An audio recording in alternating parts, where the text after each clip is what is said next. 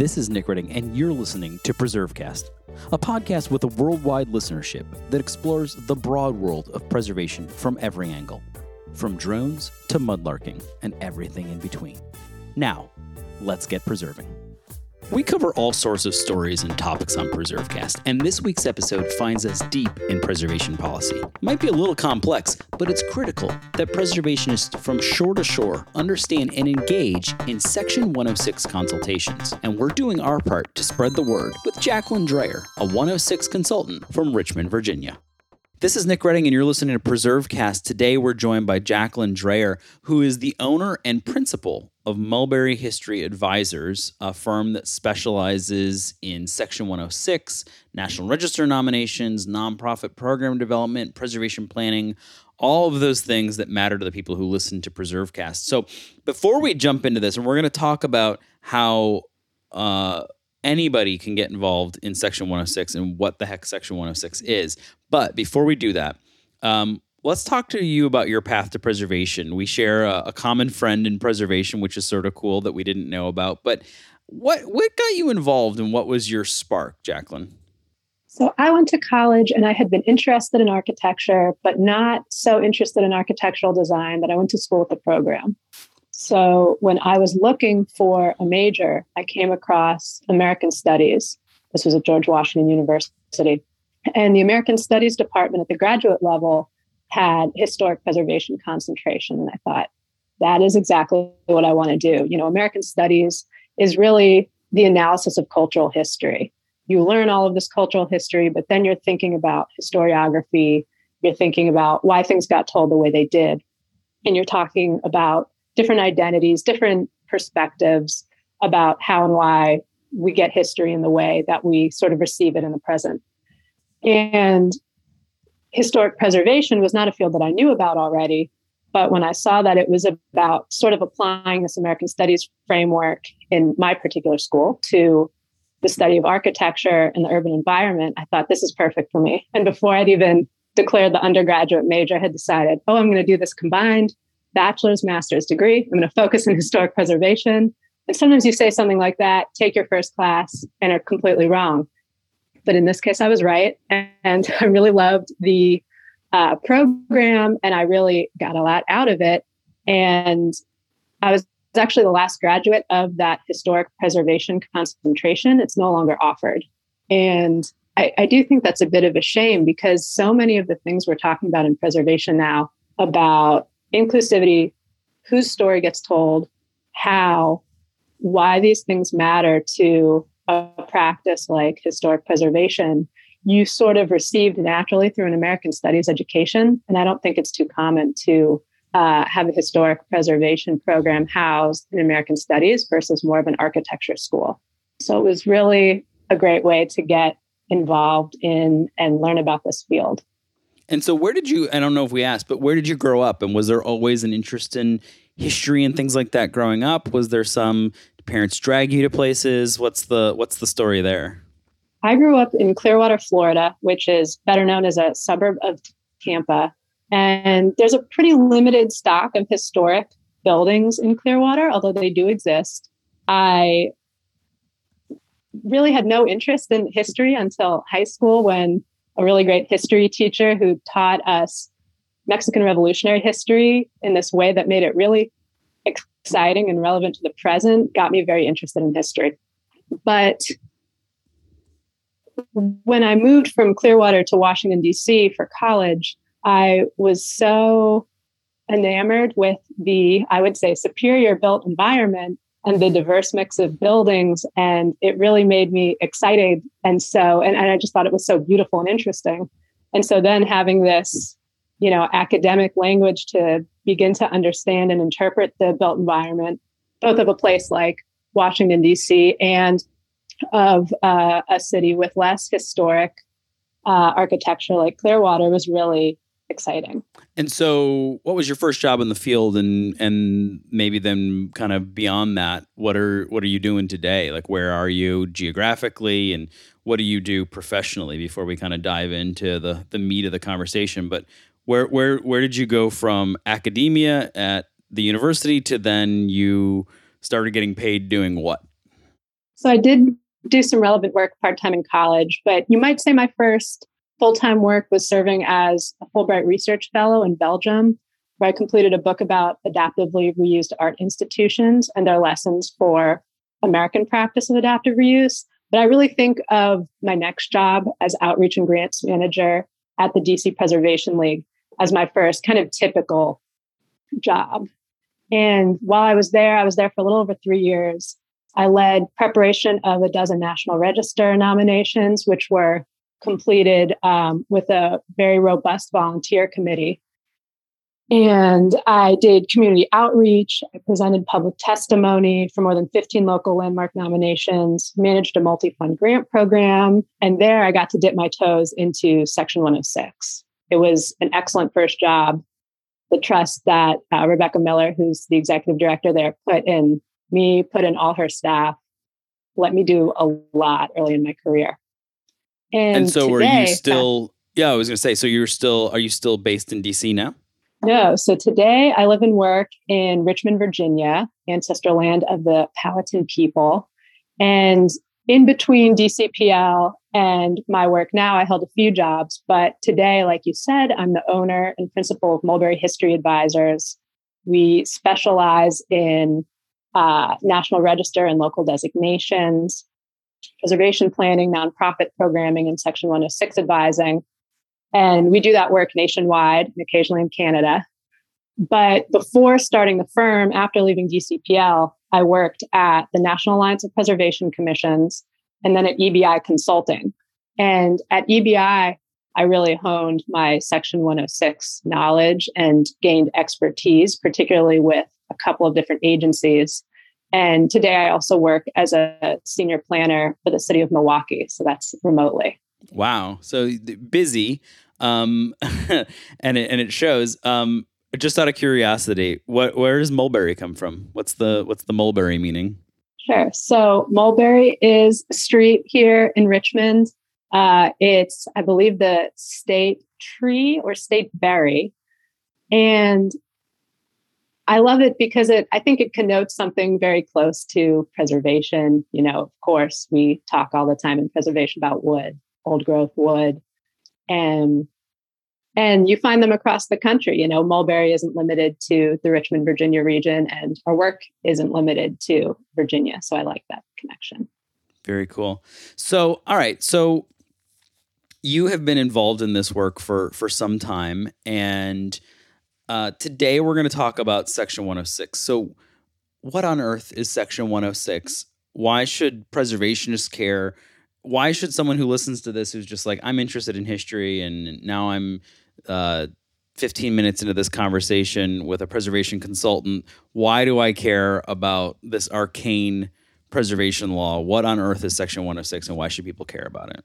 Absolutely. I especially love the last question. So first, the National Historic Preservation Act is our federal legislation that preserves and protects historic properties in the United States.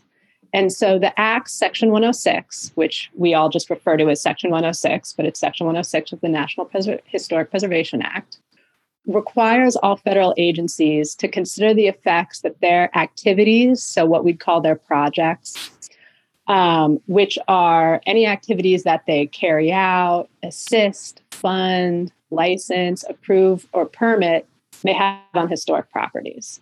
And the process requires consultation with the public and with state and local stakeholders.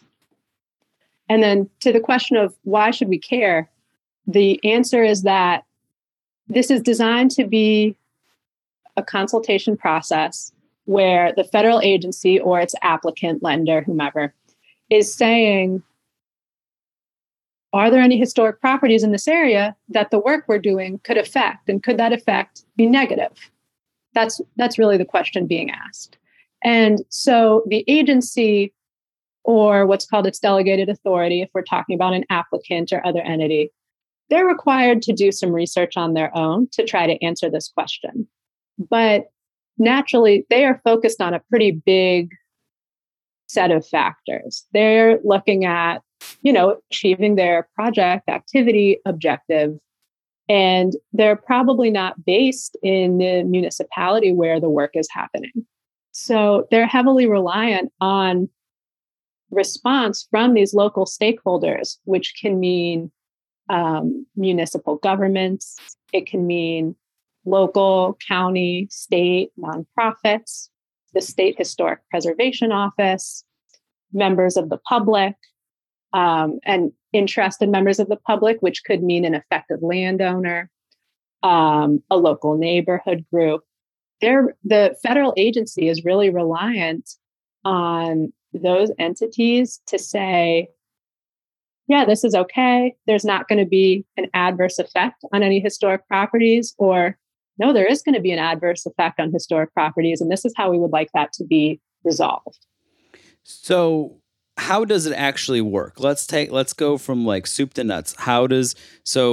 Let's use a pretend project. Maybe you can explain to somebody so that somebody listening who either is involved in preservation, has heard about this, maybe they work at a museum and they've heard it mentioned in their community, or somebody who just loves historic places and is worried when one is going to be impacted by some big federal undertaking, some big project.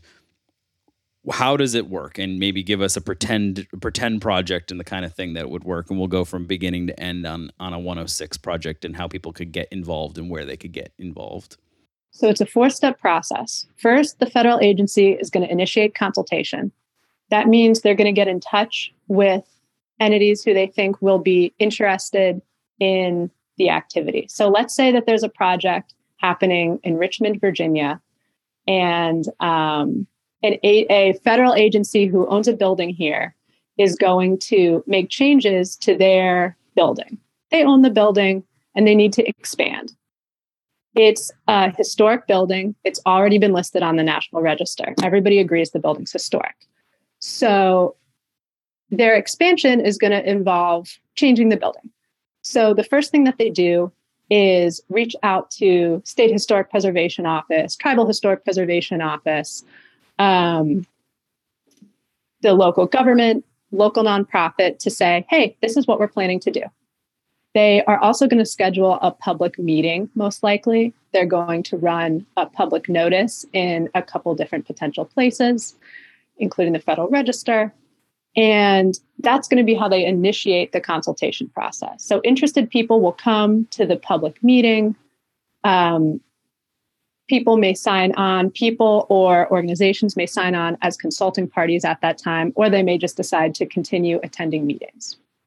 And the term consulting party is important.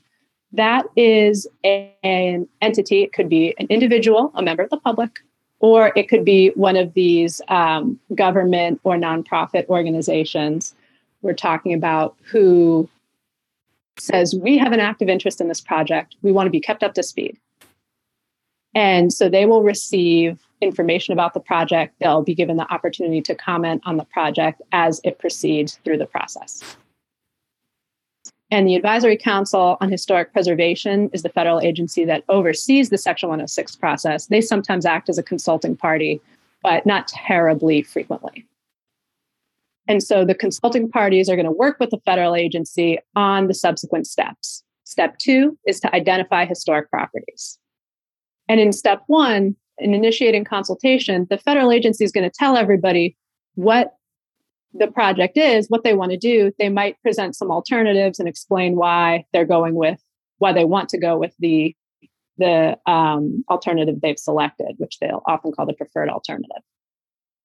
So step 2 is identifying historic properties. In our example, we're redeveloping a historic building. That historic building is obviously going to be affected. But for the Section 106 process, we develop an area of potential effects. So that factors in a lot of different things. You have effects directly on a building, like the historic building being redeveloped, but also you have visual effects. You could have noise effects. You could have a number of other effects.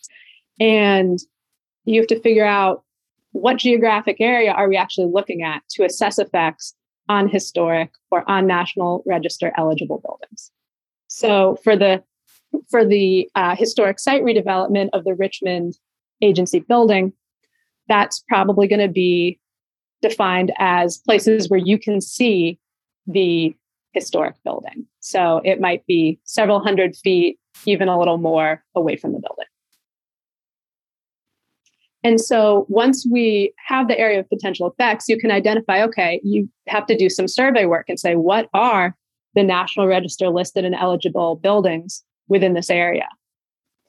And in order to do that, you need to go out, survey the buildings, and also look in a number of places like the State Historic Preservation Office's records, past surveys, and combine both the existing documented historic or historically eligible sites and identify new ones. Those are typically going to be sites that are at least 45 years old and, of course, meet one of the 4 criteria for listing on the National Register.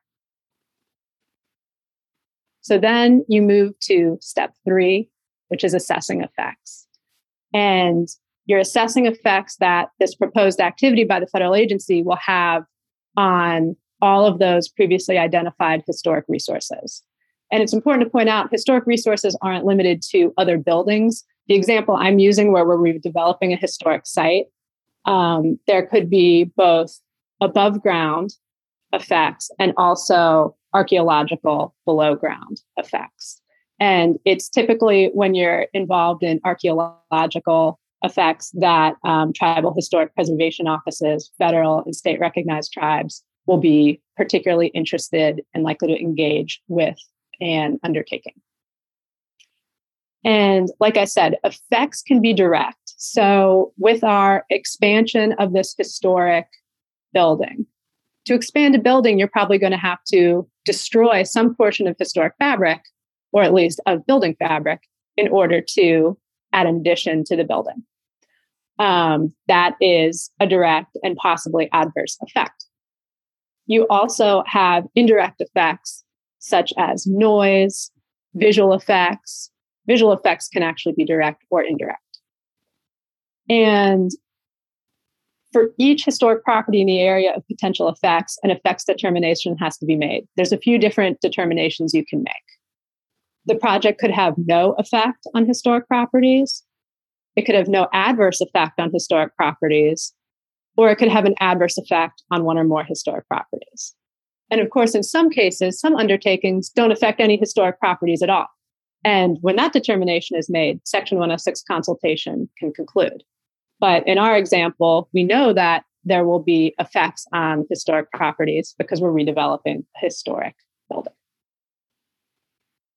And so if you determine that there are no historic properties, no effects on historic properties, or no adverse effects on historic properties, consultation can conclude. On the other hand, if there's a determination that there will be adverse effects on historic properties, then you proceed to the 4th and final step of the Section 106 process, which is resolving the adverse effects.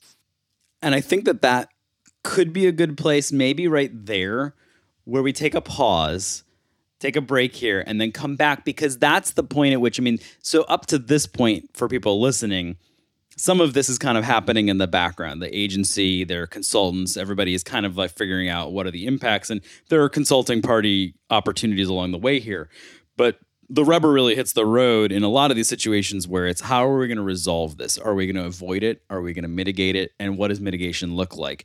And so for people listening who want to get involved, this is oftentimes where there's the most opportunity for engagement. So let's take a pause, come back, and let's talk about that 4th and final step about how you are going to resolve that issue and the adverse effect. And we'll do that right here at PreserveCast. Hey, it's Nick here, and I want to remind you briefly that your support is what makes this podcast possible. To keep hearing important stories like this one, be sure to subscribe, leave a review, and follow along on social media at PreserveCast. You can also continue supporting the podcast with a donation at preservecast.org. PreserveCast is sponsored by the 1772 Foundation and powered by Preservation Maryland, a nonprofit organization that believes we all succeed when we all know more about our past. This is Nick Redding. You're listening to PreserveCast. Today, we're excited to be joined by Jacqueline Dreher, who is the principal and owner of Mulberry History Advisors. And we've been talking about Section 106 and how people who get involved in historic preservation, who care about historic places, can use this opportunity to make sure that big projects at the federal, sometimes even the state level, if there's a state version of this, can make sure that historic resources are protected, and at the very least that damage being done to historic resources through a federal project are mitigated. So before we left, we talked about the 3 first steps, and now we're at step 4, where it's like, okay, how are we going to resolve this impact? So how are we going to resolve the impact? What are the options? And more to the point, for somebody who's getting involved, what should they be pushing for at this point? And then maybe we'll talk about like realistic mitigation requests, what you can expect, and what the process can and can't do. Because I think a lot of people think that you can stop a project with 106. And that rarely, if ever, really happens from my understanding of it. And maybe I'm wrong about that. But what can be done at this point? And, this is sort of an audio resource for people listening all across the country who maybe are looking for background on 106. So this is a good opportunity for people to kind of understand what they could be pushing for. So there's 3 ways to resolve adverse effects. You can avoid them. So that means tweaking an undertaking somehow so that there no longer are adverse effects. That, for any consulting party, is going to be your goal if it's at all feasible. Then there's minimizing adverse effects, which is what it sounds like. And then when neither of those 2 are possible, or when you've done them to their full extent, there's mitigation, which is really what we're talking about. And so avoiding an adverse effect, sometimes it's simple. With something like our historic site redevelopment example, you might say, well, we were going to put the addition on the front of the building. That's the federal agency's preference. But the primary elevation of a historic building is often the most significant, certainly from an artistic perspective. So maybe the consulting parties push back, the SHPO, the local government, the local preservation or historical nonprofit, and says, can we put the addition on the back of the building? And the federal agency looks at their property and says, oh, okay, we have room for that. So now you've minimized an adverse effect. There's still an adverse effect. You're still going to destroy historic building fabric to expand the building, but you're not doing it on the primary elevation. That's a pretty obvious one, that you're not likely to get something quite that simple, but I think it kind of explains what we're doing.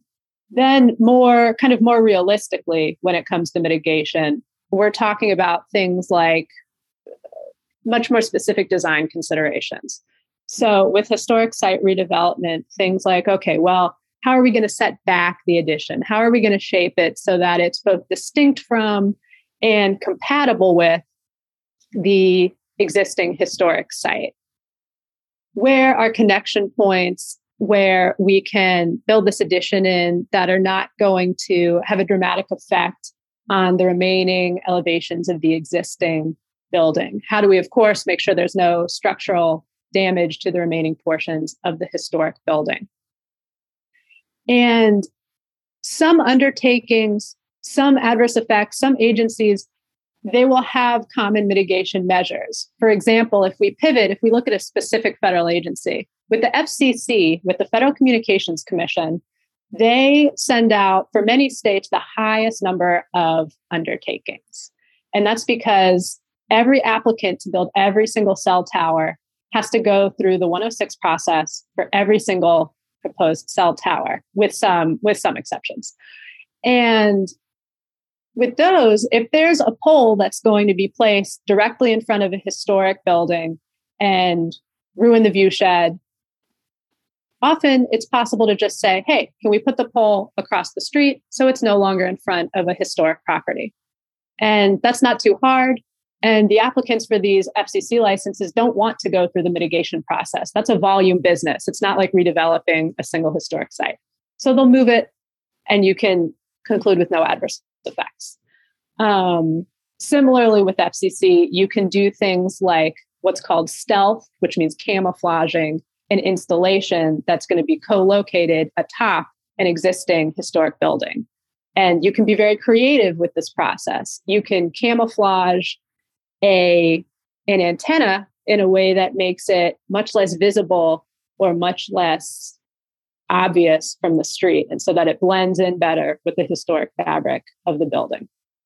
And once you get to the point where parties have resolved their differences, or the federal agency has decided how it's going to conclude, they're going to conclude the Section 106 consultation with a legally binding memorandum of agreement or programmatic agreement.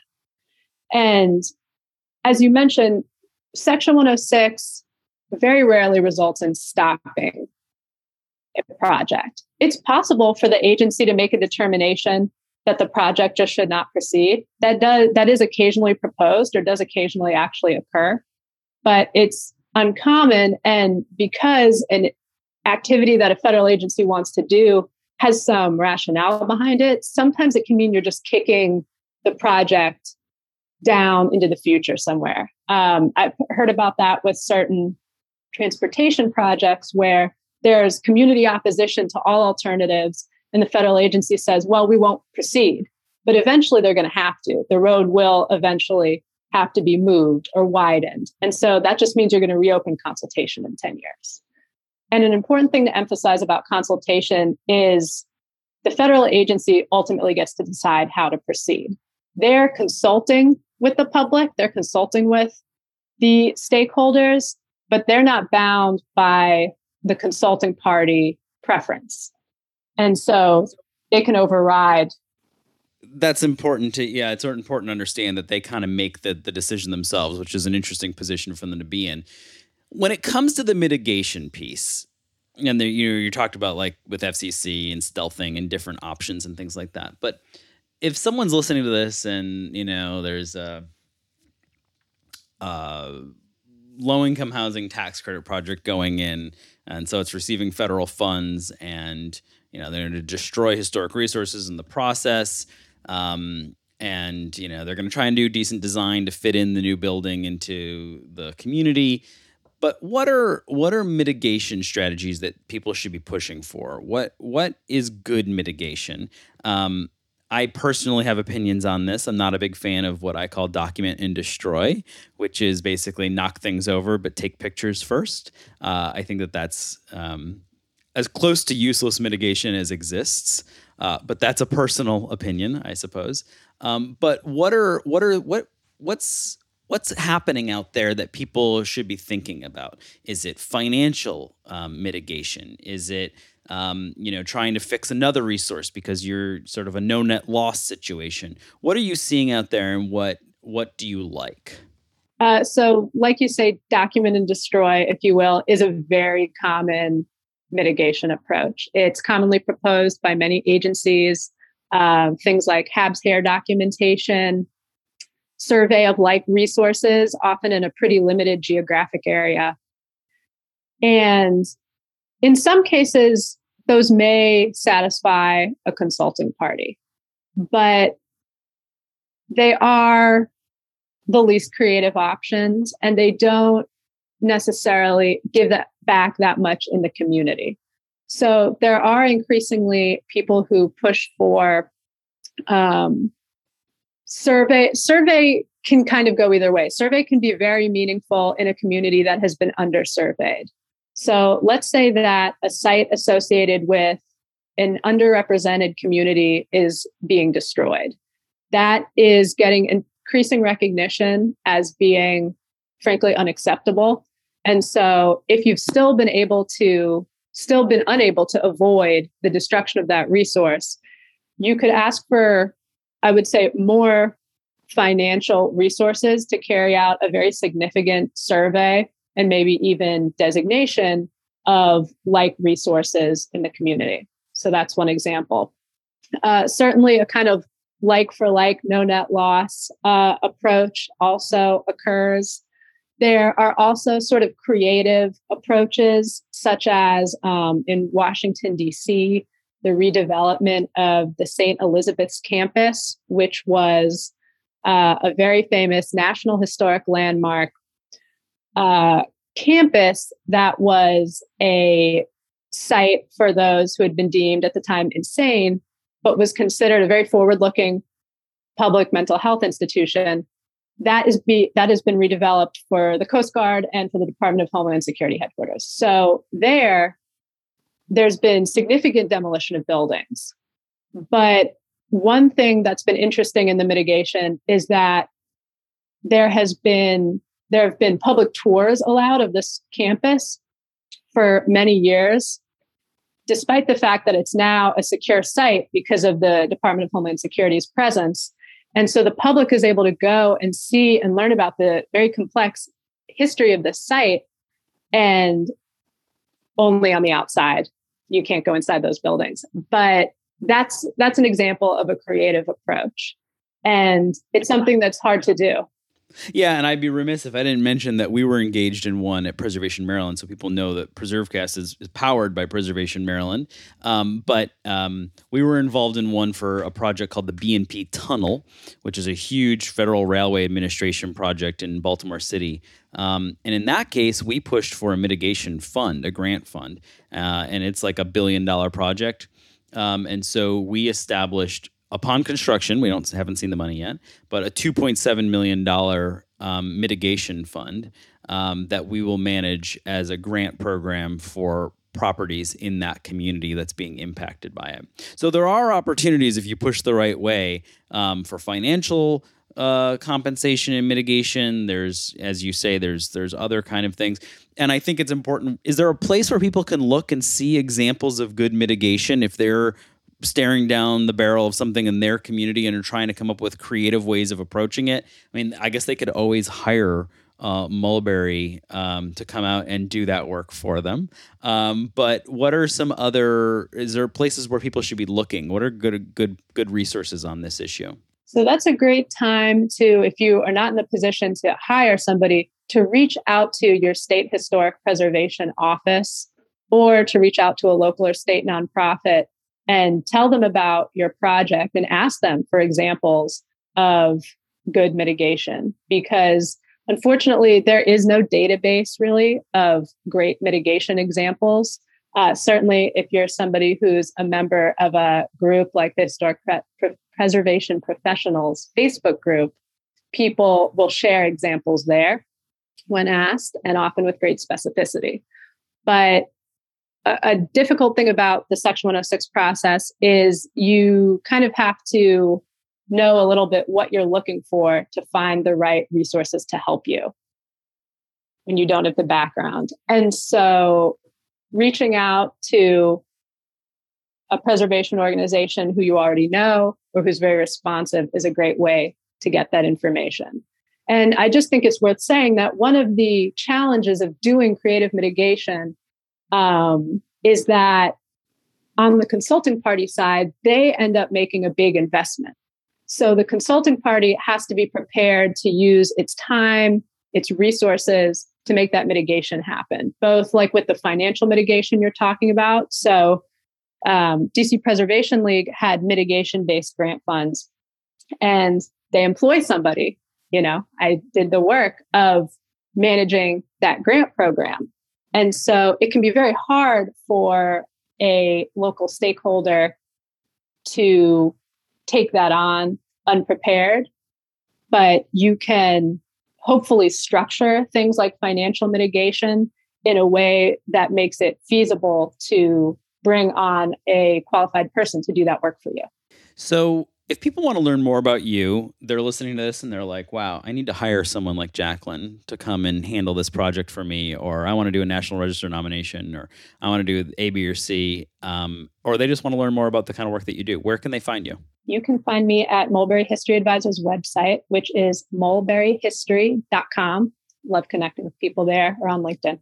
Perfect. And those have all been the easy questions. Now, what's your favorite historic place or site?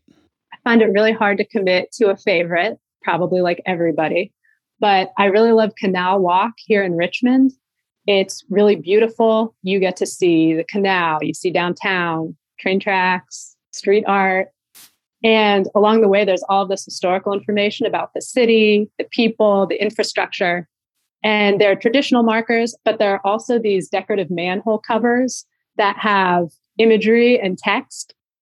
And for me, I think it's a great example of making public history engaging, feels relevant because you're walking around, you're looking at the ground and you see it.